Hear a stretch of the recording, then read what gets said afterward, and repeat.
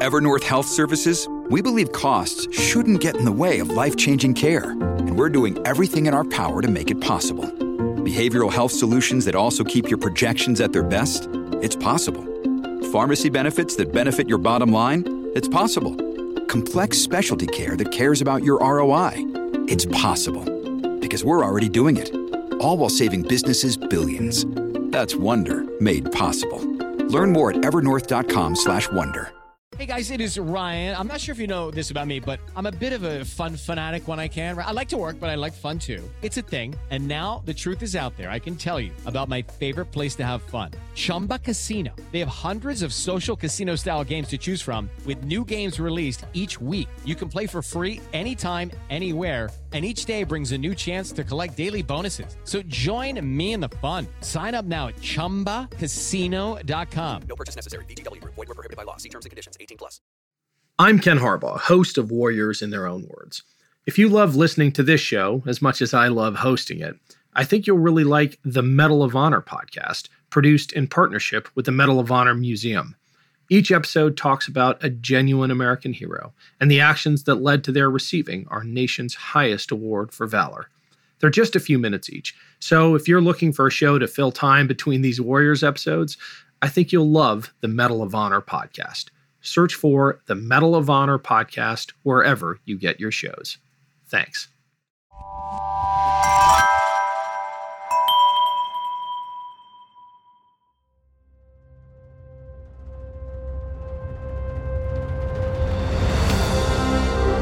I'm Ken Harbaugh, host of Warriors in Their Own Words. In partnership with the Honor Project, we've brought this podcast back at a time when our nation needs these stories more than ever. Warriors in Their Own Words is our attempt to present an unvarnished, unsanitized truth of what we have asked of those who defend this nation. Thank you for listening, and by doing so, honoring those who have served. Today, in the first of a two-part episode, we'll hear from Brigadier General Radley Walters.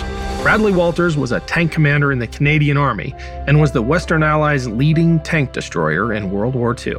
He was part of the invasion forces on D-Day.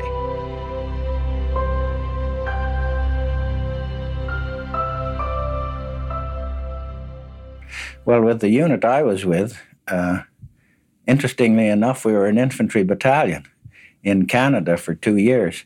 And when we had been posted to Newfoundland at that time didn't belong to Canada. So when we came back to Canada after a posting in Newfoundland in the fall of 41, they said, "You're going to be a tank unit." And at that time, we all looked at one another and wondered what tanks were and so on in 1941. So the training was shifted completely from infantry to armored. And we went to the armored school, some of us, to train as instructors, because as instructors, we were going to train our regiment. So then we shipped off to England. I went over in the early spring of 1942. And at that time worked with the British in going to British schools to bring up our skills. And we took driving and maintenance, gunnery, wireless training, and tactical training with the British. And then they brought the regiment over from Canada. We as instructors fell in with them and started training our regiment in England. And that was great fun, because in one of the skills we were reasonably decent instructor, and the other 2 or 3 skills we were assistant instructors. So for about all through 1942, we were doing what I think would be called the basic training of getting an armored regiment actually up to scratch. From then on, we started working with various infantry battalions from various divisions, especially the 2nd and the 3rd Division. And I would say about 1943, in the summer of 1903, I think I was a lieutenant then. I think, though, the feeling was we're going to invade Europe someday, somehow, and we'd better get together with the infantry and learn first everything about cooperating one with the other, the infantry, artillery, and the tanks, but more importantly, learn a lot about watermanship training, because we're going to have to get on a boat somewhere and go across this channel and land on the other side. So for all of the fall of 1943 and coming around to 1944, we were on the water a lot. We would go up to Kakubri in Scotland, up to Castle Toward, Greenock, Gurk, and so on, and get our basic training as to how you get on a landing craft tank. The people who went with what they call the DDs, duplex drive, the ones that floated, were doing their individual training. I didn't do that because we were in a reserve brigade, so we got a landing in about 9 feet of water, and we were waterproofed for 9 feet. But all the business of starting from an assembly area and each particular unit moving down to a beach, to get to the beach in the right order, to load that particular craft in the right order, to move that craft out and so on, took a long time. And at the end, I think we got reasonably professional about it. Then, as we moved down into southern England, I think the interesting thing was that I was 1734, my landing craft tank. I would put on 5 tanks on LCT 1734, and you got to know the crew. You got to know the skipper. He was from Halifax. And consequently, as we came onto the beach and came down, you sort of looked around, and you'd see a hand waving. Oh, geez, there he is over there on the left, 1734. And on you would load. And that was the guy that took us in on D-Day. So I think that's important. And somebody asked me, what was the most important thing that you learned during the war? And I said, for God's sakes, getting to know one another. At least you're friends. You can walk up and you're not strangers and so on when you're trying to do business. And I'm sure that's so on Civvy Street, but it's sure as hell so in the service, in the Army. And we had fun. We kept moving all the time. You'd be in one camp for, like we started at Aldershot, and then we went up to Hindhead, and then we went to Headley and Tweenways, and then came down around the southern coast, all the little villages, New Milton, down by Southampton, Portsmouth, and so on. And then finally the Canadians were moved because we knew then something was happening, and we were then moved into camps just before D-Day. And we were in those camps for about 2 weeks. And you'd start sort of reasonably far inland from the sea, about 8 or 10 miles. And as the thing progressed, you went from one camp down to the other. And as you moved, you got all your surplus equipment was taken from you. Men were being selected to be those that couldn't make it and so on. Equipment was being checked completely, so that by the time you got down, when we got down to Gosport to land, we had all the administrative work done on. You'd walk, I was a troop leader, you'd walk with a pack of red, white, blue, and so on, pieces of paper, and each one was meaningful. One would have your personnel list on it, one would have your equipment list on it, and so on. And as you came to military police or traffic control people, you handed a piece of paper to them, they left that little bit of column through, and so on.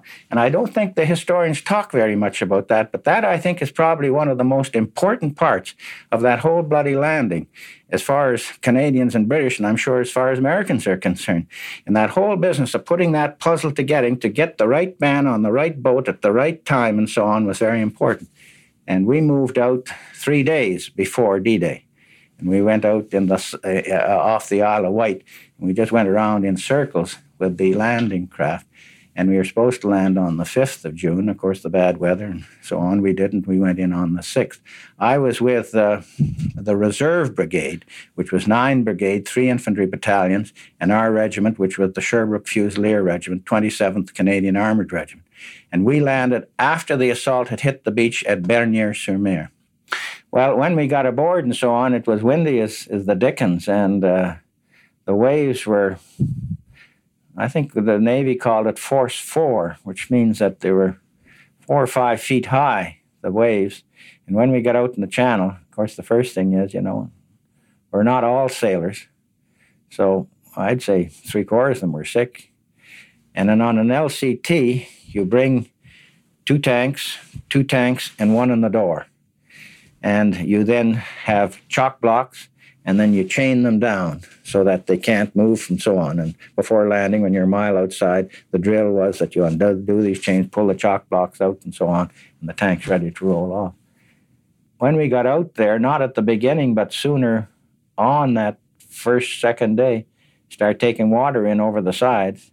So you're walking around over your boots in seawater, and you're just laying there pitching the skipper has his crew, is a very small crew on an LCT, and in front of the bridge and down below, there's a little room where you can put about 15, 20 men in there. And they're all sitting in there sick as hell and running to the side and puking over the side and not feeling very well, and just wished that somebody would start this thing up and get to France. And I think everybody was just so happy when they saw the French coast and said, for God's sakes, we'll get our tracks on dry land and get out of this muck. I think that was pretty universal for everybody on the craft I was with. They were just deadly sick, even to the point that some of the DD tanks, we had to change the drivers on them and put him in the turret or somewhere with a guy who wasn't sick and would take over the driving. But, seasickness is, I guess we have cures for it now, or I try to anyway, but in those days we didn't, and you just were sick. Wind, scudding, clouds right down on the water. I always say it's just a normal day in England about April, May, June, because there's so much of that dirty weather in that part of the world. I think the other thing, too, was amazed, just completely amazed as we went in great circles to see everybody joining us. And the first thing you look to your front, to your behind you, to the right, to the left, and the whole channel just seemed to be full of ships of every description and type. What's the difference between an LCT and an LST and an LCA and a destroyer and so on? You could pick out the ones that were the fighting ones, but all of these others, even though we had reasonable amount of practice in loading and unloading, we saw, you saw the world of the Navy in front of you on the water. And there it was, from minesweepers to destroyers to all the landing-type craft that they had. And, of course, the infantry were on the bigger ones. And some of our tanks were on the landing ship tank. Now, that's that big devil that takes about 40 or 50 tank and comes in right on the beach and opens up the front. But that's great for the reinforcements. It's not any good for the people that are going in at the beginning. The people going in at the beginning all went in small craft, landing craft assault, which the infantry, a platoon of infantry, or landing craft tank, which was equivalent of about a platoon of tanks. And in that way, if you lost one, you only lost a part of the packet. But I think basically seasickness, nobody could eat. We had what they call compo packs, which were wooden packs with 3-day rations for a tank crew. I don't think they ever broke the lids of those to look at the food. And the other thing is we didn't know where we were going. I didn't know where we were going. I knew we were going to France. Or I thought we were going to France. But I was the senior officer on that. I was a captain. And I had a bag, a note, just an ordinary, like a note bag. And it was all tied with wax and so on at the top. And it was in the hands of the skipper. And at a certain time, he was told to give me the bag, and I would then open the bag, and I had 5 tanks, so there were 5 sets of maps, all of our wireless codes, which went into each tank and so on, what frequency we're using, and the various other uses. In other words, all of this information is there. And I remember finally the orders came to disperse or to distribute, I should say, this information, in which it was very vital to all of us. Now we know exactly where we're going. Now we know the beach that we're going in on. We had seen these beaches, or I had seen these beaches. The corporals and the sergeants hadn't, but I had seen these beaches on models. I had seen them on a mock-up and so on. But where was it? God knows. And now it's confirmed. So I thought, at this particular stage, it was damn important that they get these maps out and stick their heads in them and really find out all about it, because, it's being critical at this stage of the game that after all this training, everything that we've done, 4 years sitting around, now we're going into action, and they take the damn maps and the information I give them and they just stick it behind the wireless set. And the old bogus map, which they'd been using on exercises was in their pocket, sort of crumpled a bit, and that's what they relied on when they hit the beach. And some of them, as I said, relied on it not just when you hit the beach. 2 and 3 days later, you could see crew commanders still looking at the old bogus map and making comparisons with what was there and what was on the map and seeing how accurate. And if you ever interview Hubert Meyer, he tells an interesting story about the Germans capturing Canadians and seeing these bogus maps. And they just couldn't believe that all of the gun positions, the machine gun positions, the strong points, and so on, were all on these bogus maps. And he said, they knew, where did they get this information from? Obviously from the French underground over a period of time so that they could build up that information on their bogus maps. And he tells a very interesting story in saying, gosh, matter of fact, he said it helped us in the end because some people were still using bogus maps and using the bogus names and the various points and so on the bogus map, but they had a bogus map at divisional headquarters, and they could say, well, so-and-so is here and so-and-so is here, here's where they're probing, and this is what they're trying to do, and so on. So from an intelligence point of view, I suppose it backfired a little bit. I don't know how much, but it was helpful really on both sides. We were part of 9 Brigade, which was, the idea was that 2 Canadian brigades would grab the beaches and hold the coastal villages, and the 3rd Brigade, with armored support, would break through either on the right or the center, dependent on which one looked successful at a particular time, and would then go right through and continue on to our final objective, which was the airport at Carpiquet, just south of Caen. So we waited until the beaches had been taken. The little village of Bernier-sur-Mer had been taken. The divisional commander had finally made his decision that that was the beach he was going to put his reserve in on, and we went through. In our beach, actually, it was hit by the Queen's Own, and the Fort Garry Horse hit our beach, and then right behind it, another battalion, which was the French-Canadian battalion, the Régiment de Chaudière, and then we came through. So as far as opposition against our brigade at Bernier or on the beach, there was not, excepting shelling, and only light shelling and mortars.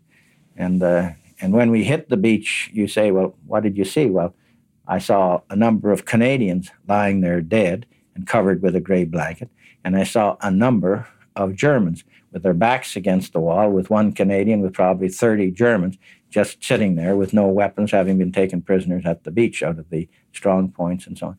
On the left, you could see a 75-millimeter gun, a couple of machine gun positions that had been destroyed. The old gun just sticking out of the hole and nobody in there. But as far as our infantry is concerned, they had gone through and were clearing up still the village of Bernier-sur-Mer. One hell of a, just about every building was burning because from the pounding first from the air, see, it was pounded at night by the Royal Air Force, pounded in the morning by the USAF, then pounded by the artillery, pounded by the Navy, and then pounded by the artillery, which was afloat. And they fired from the actual craft, the 25-pounders, and they put down a number of land mattresses from landing craft that fired multiple rockets. They called the rocket ship, LCRs, and these, I think, fired 36 rockets at a time. So that whole area was really plastered and burning and so on. And you'd sort of say, what do you remember? Well, I remember the dead, and I remember the prisoners. And I remember the uniform, which again was different.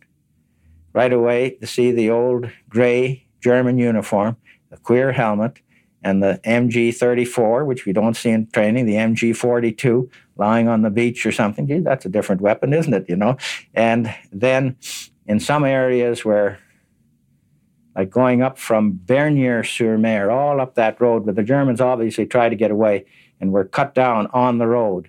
And, guys just lying in the ditch, dead. And a lot of their mess tins and so on, probably distributor, somebody kicked them around or something, And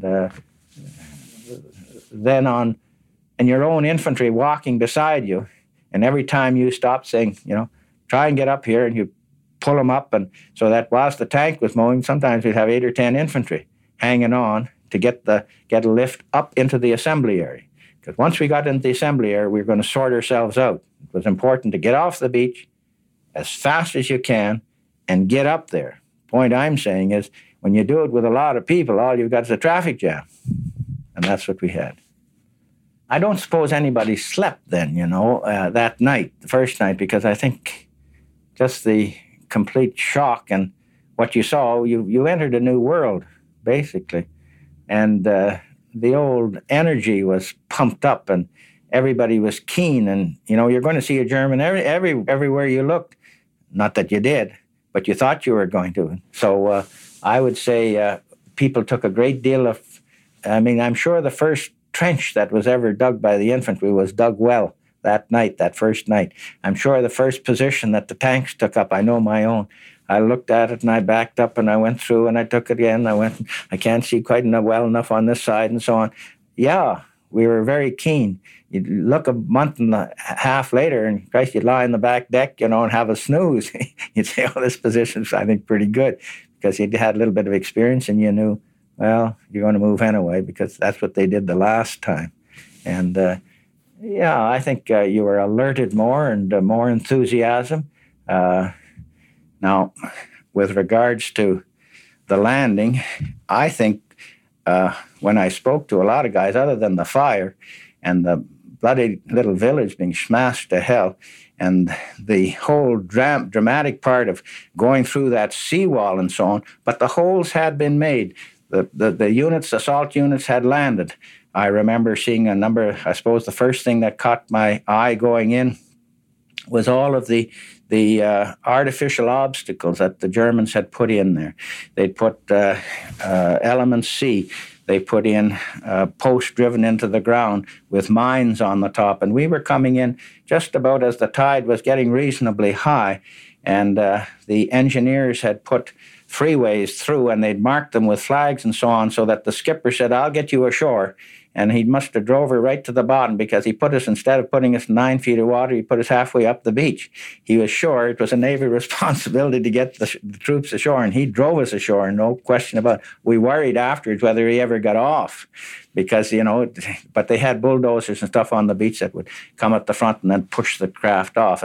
And the tremendous confusion, when I say confusion, the great number of vehicles that are all trying to move through 2-3 holes through the seawall. And you know what it's like in a traffic jam in a big city. Well, this is the same thing. One at a time had to go through this. And as we got through, there was this church at the end of Bernières-sur-Mer. And to my dying day, if there's ever a guide that took us through to where we want to go, was that church steeple. And through we went, and we'd look, and there, keep going on the church, fellows. There's, I think in that little village, there are I think there's 5 little roads that come off the beach, but they all come to one road beside this church. And we had studied our maps, we had studied air photographs, we had a pretty good idea of what Bernières-sur-Mer looked like when we were in England. And as a matter of fact, we had bogus maps. And even Bernières-sur-Mer, we knew it, but we knew it by a different name. I think it was called, no, it wasn't Duluth or Detroit, but it had, and Caen had a different name. So that as we moved through the village, there were 2 things, I think I should say, we noticed.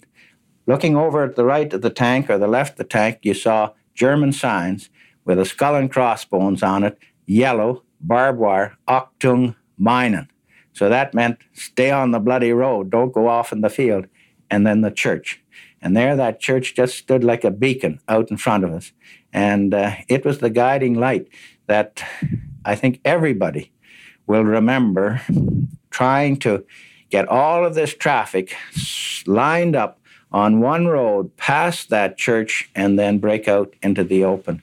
And as I remember, my commanding officer, the commanding officer of the brigade, and the divisional commander were all trying to play military police at that corner. And everything was stopped. And if the Germans had ever had any aircraft and so on to come in, I think we'd have been very vulnerable. But we also off the LCTs, the landing craft tank, and all along the beach were these balloons flying at about 500 feet, I guess, in which was to try and stop fighter aircraft from coming in and strafing you and bombing you. So when I look at the reports today and you ask me and I go over some old notes and so on, a lot of the guys thought it was like an exercise in England. We had done it so well in England until that evening. And then as we move up into our assembly area, we are loading the North Nova Scotia Highlanders on our tanks and bringing them through in an assembly area, and then everybody's getting sorted out because you don't have your organization so nicely placed on each little ship. You only got 3 tanks here, 5 tanks there. Finally, you got to go back into your tank companies, get straightened out. Same thing with the infantry. There's from this section, that platoon, and so on, that squad. They're all mixed up. So it took us about an hour or 2 hours at a little place called Benny-sur-Mer. And there we then, as per our rehearsals in England, assembled together. They got on the tanks, and we started to go for our objective, which was Carpiquet, the airfield at Carpiquet. And that night, or that leg, well, right up until about 10 o'clock at night, we started moving through the little villages on our way. And when the darkness fell, we were ordered to hold a fortress area. We didn't get to our objective, a fortress area, and the infantry dug in and the tanks took up positions. We had run into German resistance up to that time, but the resistance was from mortars, from artillery, from machine gunners, from the odd sniper and so on. Nothing that we couldn't look after ourselves, and we'd brush it aside, but it meant that you'd be stopped for 20 minutes, stop for half an hour, and then go again, stop for a little bit more. And then the next morning, off we went, and we started early in the morning to get to our objective. And we go through a little village called Les Buissons, and then we get into Buron, and in Buron, we're running into some stiff resistance. And then two tank squadrons and 3 infantry companies, with a lead company getting into a little village called Oche, and our reconnaissance further again about another 1,000 yards in front of it. And then we're hit by 12 SS Hitlerjugend Division. We hit by about 3 or 4 companies. Well, actually, it was the part of 2 lead battalions and about 40, 45, 50 tanks. And, of course, we're all out in the open, on the move. They've seen us come, and they're waiting for us. And the first volley of fire takes out quite a number of our tanks, and we get into one hell of a mixed-up fight. Their tanks then start rolling towards us with their infantry across the wheat fields. And the wheat fields, at that time, were nearly up to your hips. You know, a man could lie down in a wheat field and you wouldn't see him. But they came driving through there, and they cut off the company at Oche. They created a fair amount of damage amongst ourselves. They rolled over. They took a number of prisoners and shot them. I think they shot 39 of them in the little village in Oche. 2 of our crews in my particular squadron and an officer were taken up to the Abbey Ardennes. And the Abbey Ardennes, they were interrogated, and they were all shot up there.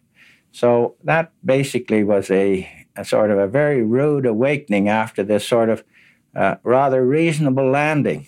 And the second day was one of our toughest days. And I think it's always interesting to see the inaccuracies.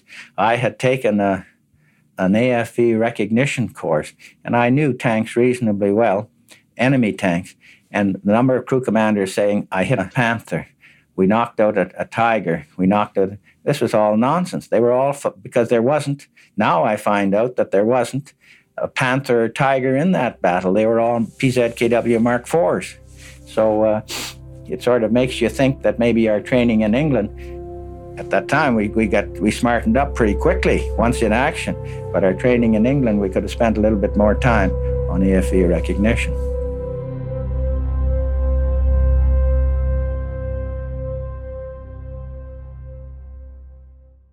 It's time for today's Lucky Land horoscope with Victoria Cash.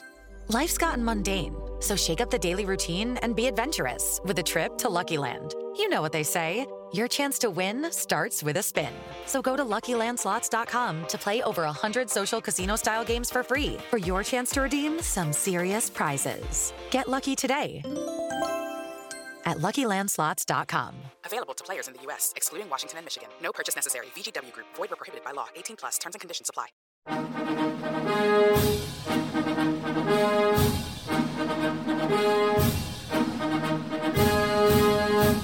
often hear about the individuals who took the oath of office to become the chief executive. But what about the other people who play a role in each administration, or the events that may not be as well known, but that contribute to the reshaping of the office of the American presidency? On the Presidencies of the United States, we explore each administration beyond just the person holding the highest elected office in order to better understand the history that brought us to the modern-day presidency. I hope you'll join me on this journey through the annals of presidential history. Presidencies can be found anywhere fine podcasts can be found, and is a proud member of the Evergreen Podcast Network.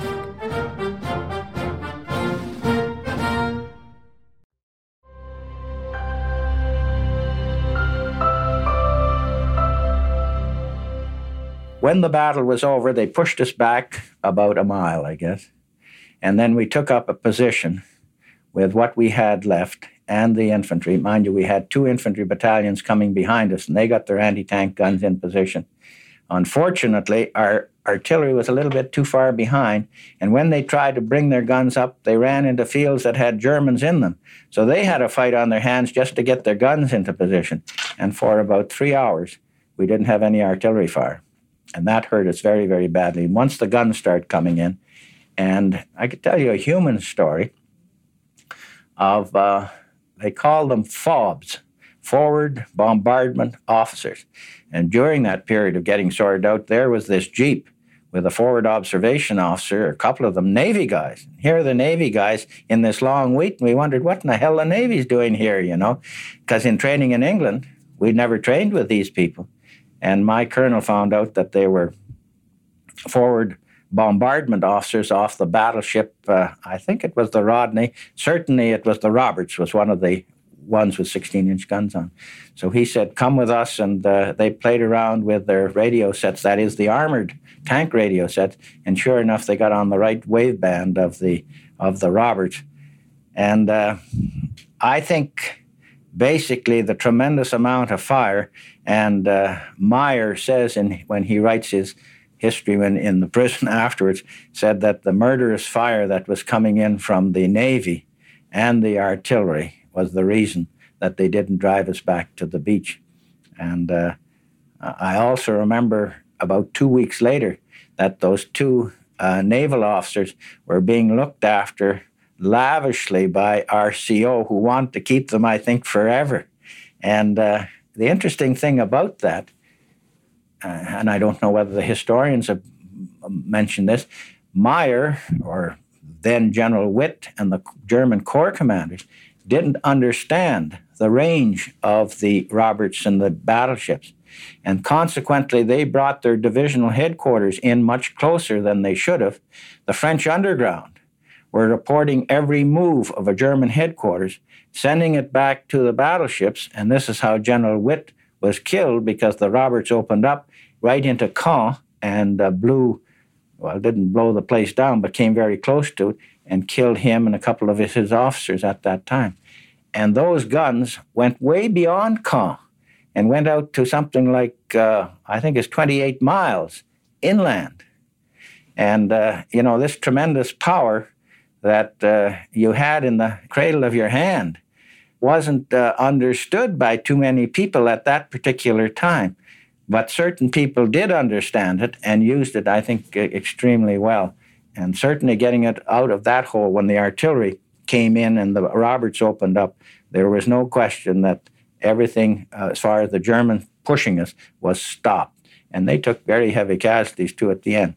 The number of casualties is always interesting. We lost 21 tanks. And now that I go back and speak on the battlefield with Germans and so on, they don't always like to say how many they lost. Meyer said he lost 6 or 7. I think Hubert Meyer, his second in command, said they lost 14. And I think 14 against 21 is about right, because I think their first volleys that they fired, they cleaned out 6 or 8 tanks in that first volley. And on certain locations where they were close in, say they were firing 1,500, 2,000 yards in front of us, and there happened to be a German position, say in a farm with 2 or 3 barns around it and 2 or 3 buildings, and you'd see these rounds coming in. and all of a sudden there wouldn't be any house, there wouldn't be any barns, there wouldn't be anything. It would just clear the whole thing completely, just like a sort of a small atomic bomb. And, and everybody would sort of clap their hands and say, good show, let's do it again. We came back into a little place called Les Buissons, where more or less from where we started the first morning. The infantry dug in. The artillery then were in great shape, and they just kept pounding the Germans. The tanks pulled into positions. Matter of fact, we were able also to salvage a few tanks. That's one thing about the old Sherman, that if you hadn't blown it completely apart, it was a well-made tank, and if tracks or sprockets or things of that were off, or even engines were out and so on, and you could hook on with the tank recovery, you got that thing back and going again in reasonable shape. I can remember about a month later going into that same area again and losing 11 tanks. And out of 15, there was only 3 guys and myself left when we got on the objective. The next day, I had, or not the next day, the next week, I would say, I exaggerate, the next week, we had 7 of those 11 back on the road again. So, with a hole clean through the final drive, or a hole through the engine or so on.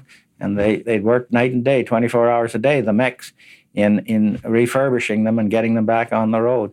And, we always hear about the fighters and all the stories about going in here and pounding that and killing that and so on. We don't hear very many stories about the guys that kept fixing them. And I remember going back after the war and walking across the fields with some of these guys. And I said, remember when we came to here and you looked to your right and there was that old water tower to the right and that little red house down by that bush over there? And they said, I don't remember anything. Well, I said, Christ, are you fellas with us during the war and so on? They said, but you don't forget. When the light came on and so on, most of the time they were sleeping, and they worked right around the clock all night.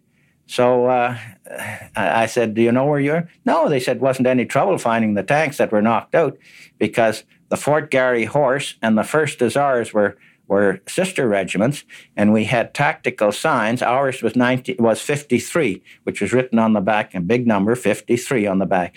The 1st Hussars was 51. The Fort Garry Horse was 52. So they'd go along with the mechs, and they'd say, yeah, there's 2 53s over there in the field on the left, and the other guy would say, yeah, there's a couple of 51s over here. So they didn't even need a map. They just go by word of mouth, following where the regiments had fought.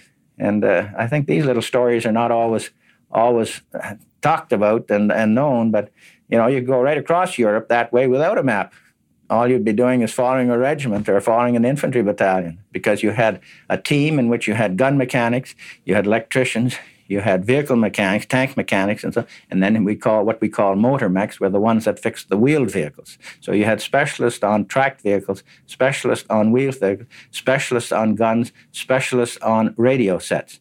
And what you did is you didn't try and fix a radio set's not working, pull the bloody radio set in, put a new one in, take it back, and they would fix it back over the next hill. So you weren't holding up that vehicle whilst the radio set wasn't working.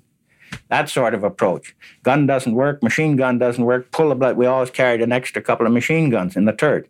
Machine gun doesn't work, do the first IA action, second IA action, gun still not working, pull out gun, put in new gun. When they come up the fitters at night, throw the gun that's not working to them, get a new replacement gun, stick it behind you. And that's the way it went. And, all the tricks of the trade, which I don't think you learn in training. And these are tricks of the trade. And I remember the first thing was, we got into France, and I said, everybody was sort of ready to go, and, we're all 21, 22, your age, for God's sakes. and I said, go to sleep. Now, everybody lie down, go by your tank, pull the tarp over you, get a good... And they all laughed at me.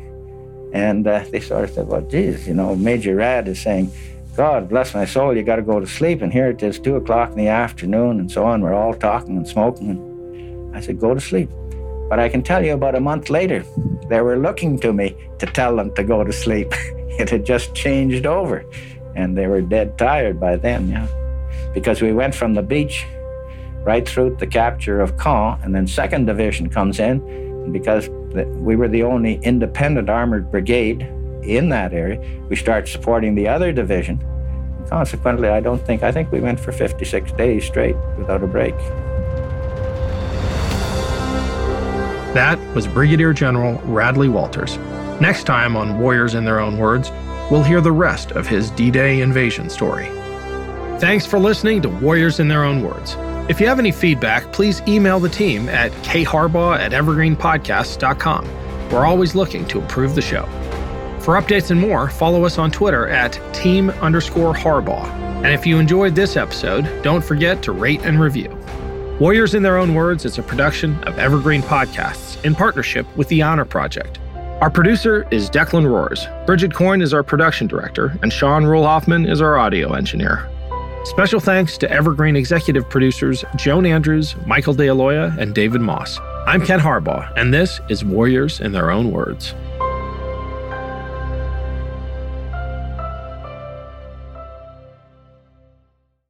With the Lucky Land Slots, you can get lucky just about anywhere. This is your captain speaking. We've got clear runway and the weather's fine, but we're just going to circle up here a while and get lucky. No, nothing like that. It's just these cash prizes add up quick. So I suggest you sit back, keep your tray table upright, and start getting lucky. Play for free at LuckyLandSlots.com. Are you feeling lucky? No purchase necessary. Void where prohibited by law. 18+ terms and conditions apply. See website for details.